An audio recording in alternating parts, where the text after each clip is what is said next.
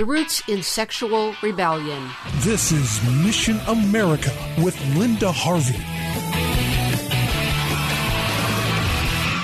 What is being called an epidemic of police shooting unarmed black citizens in the U.S. was exactly 10 people in 2019, according to data from the Washington Post. Way too many, of course, but that is not an epidemic. Yet America's young people in particular are about to be manipulated once again into embracing deeply distorted beliefs. Many are openly supporting revolution. People are wondering, where do these mostly young rioters and looters get their notions? Along with social justice advocacy, which is actually antisocial and deeply unjust, some of the propaganda we're seeing can be traced to some extent back to the LGBTQ activist community and its agenda and tactics. They've been systematically indoctrinating America's youth for years. And let's not forget that sexual rebellion is often the precursor of civic rebellion, as history shows us. One key player in the indoctrination of young people in social justice was also a violent revolutionary. It was Obama's pal, William Ayers, the 60s bomb thrower who became a PhD in education, then a social justice platform developer, and also a sexual radical. He wrote a glowing endorsement of the book Queering Elementary Education, which featured a foreword by Kevin Jennings, founder of the gay, lesbian, and straight education network GLSEN. And true to its revolutionary roots, GLSEN has joined 75 other homosexual groups to stand in solidarity with Black Lives Matter. But there's more. The homosexual public relations group GLAAD just published an open letter expressing support for Black Lives Matter written by a college student. The letter seems to justify violence because, as he says, it works. No mention of potential loss of property or lives. There's a poster that's been circulated among the homosexual-oriented school groups called the National Trans Youth Council 9-Point Platform. It calls for the abolition of the police,